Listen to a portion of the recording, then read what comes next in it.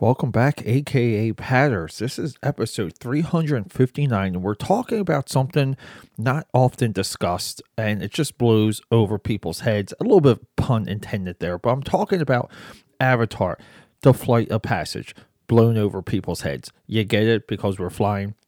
I'm aka Pad, the eclectic one, the world sketchbook champion, and if you doubt that I haven't earned the title of World Sketchbook Champion, then you have to follow me on Instagram and Twitter, aka Pad and aka Pad69.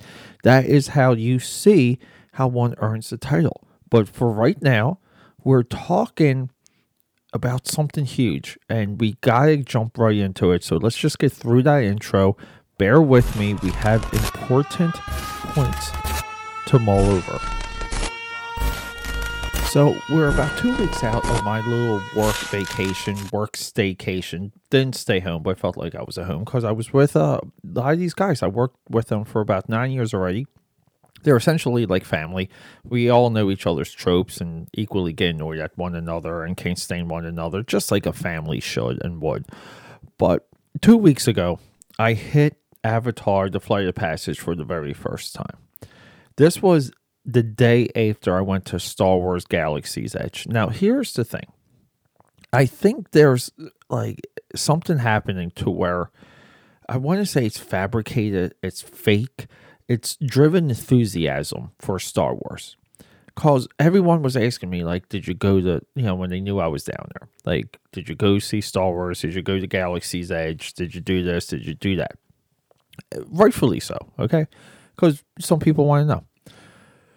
But that's in real contrast to Avatar Flight of Passage and the theme park within Animal Kingdom for Disney that depicts the world of Avatar.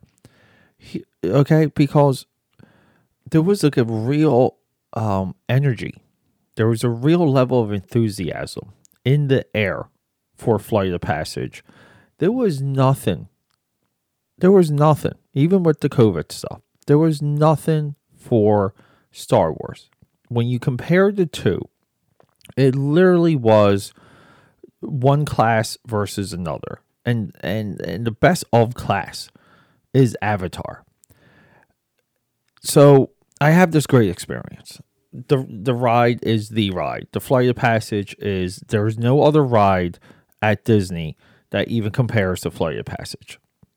Leading into it, I love all like the ride, like the eyeball porn. Okay, when you wait in line and there's always things to look at and stuff to read, and they play intro videos like repeatedly. Everything for Avatar was like perfect. There was a story. The story got set up. The intro videos were really nice, super fantastic, lots of fun. Very reminiscent and similar to the Terminator 3D, the Terminator 2 3D, which we did actually profile on this a little bit ago. We did a good Terminator block. So, previous episode, a quick caveat. I said I never really did a theme park before when I did Star Wars Galaxy's Edge. This is actually the third of them all because we did do Terminator 2 3D. Because we were really deeply discussing the Terminator franchise from like film to film or property to property or whatever. So you get through Avatar, and I'm with grown men. As soon as they were done with the ride, they jumped back in line to go again. Okay, there's nothing in Star Wars compared to that level of enthusiasm. When they open Animal Kingdom, there is a migration to Avatar. There's a migration to that end of the park. Okay, everyone just goes there. They do everything else after. The rest of Animal Kingdom opens when everyone else is done with Avatar. So you have to like take these things into consideration, and you have to kind of say to yourself, what is Star Wars right now? Like, if Star Wars doesn't have that level of experience, and Avatar has it, and then like no one's talking about Avatar, but the people there are sharing something we have to call shenanigans. We have to almost get angry about this in like a very significant way, because you have been lied to.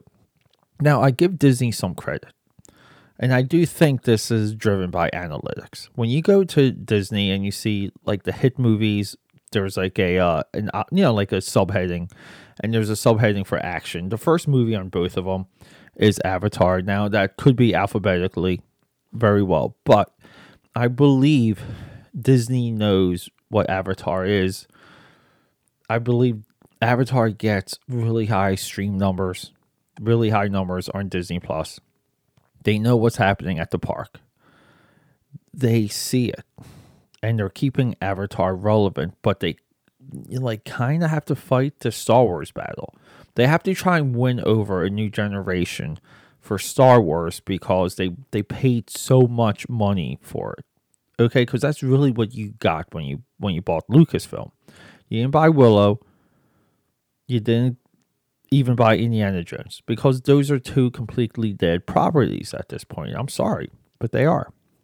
So this Flight of Passage really did its job. It blew me away. I get back from Florida and I watch Avatar. And I, kind of always agreed with these opinions about Avatar. That Avatar was like basic and like almost like Stargate SG-1 or,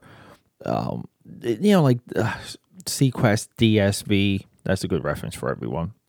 Like a very dad, like your dad would enjoy, like you're a dad level of science fiction, where it kind of like just needs to be a little futuristic and kind of make some sense. Now, that's true. But when I was rewatching, I was actually watching it with a babe. And the two of us just like completely zoned out, and the movie just like sucked us in. Now, I've watched Star Wars with a lot of babes. That never happened with Star Wars. To some degrees, yes, but not like this. So, what are we really doing here? Like, why are we not excited for everything coming out from Avatar? Because, and here's the other great revelation: social justice warrior. Take your position. What line of the culture war are you on? It really doesn't matter. The SJWs, even if they want SJWI something, DC superheroes, Star Wars, Marvel Cinematic Universe, Looney Tune cartoons, it doesn't matter. Okay? Usually, at this point, they're going to get their way. That doesn't bother me. It really doesn't. What bothers me is that no one's saying that Avatar is already SJW. It's already SJW proof. This is how it's primed to completely obliterate Star Wars, and the only thing holding it back is weak merchandise. Avatar needs better merchandise, and this is it. This is the Star Wars replacement, and you can say what you want, but it's a modern day replacement. It's a new property that came out of nowhere, created by a genius, cranked up by a theme park, and it's indoctrinating people every single day because the ride and the overall experience derived from the world of the movie is almost perfect. Like, the only reason I don't say it's perfect, because it's hard for me to say something's perfect. If you get perfect and you back it off a little, this thing's perfect, okay? And Avatar being SJW proof is actually the strength of the property, the storytelling, and it doesn't mean that it doesn't have social justice warrior leans. It does. Like in the environment, prominent, strong, in-your-face female characters, sacrifices for the greater good, anti-capitalism, anti-military. These are all the themes running through Avatar that are rich and there and palatable. I can never say that word, but it's there and it's thick and you can't ignore it. So that was my big takeaway from the park experience, is that Avatar is unstoppable. If you want to invest, buy up everything Avatar on eBay right now. The toys, mint in package, mint on card, MIB, MOC. Get as much of that really weird hard to find Avatar merchandise now and just sit on it because it will pop. And there you go, everyone. I love you. Peter A. DeLuca here, aka Pad's Audio Audacity. Next episode, 360, begins our Netflix insanity. 360, we get Underground 6. Michael Bay, Ryan Reynolds, beautiful, awesome, incredible action movie. One of the best action movies of the last few years is 6 Underground. So let's go. We'll talk about it. I love you and rock and roll.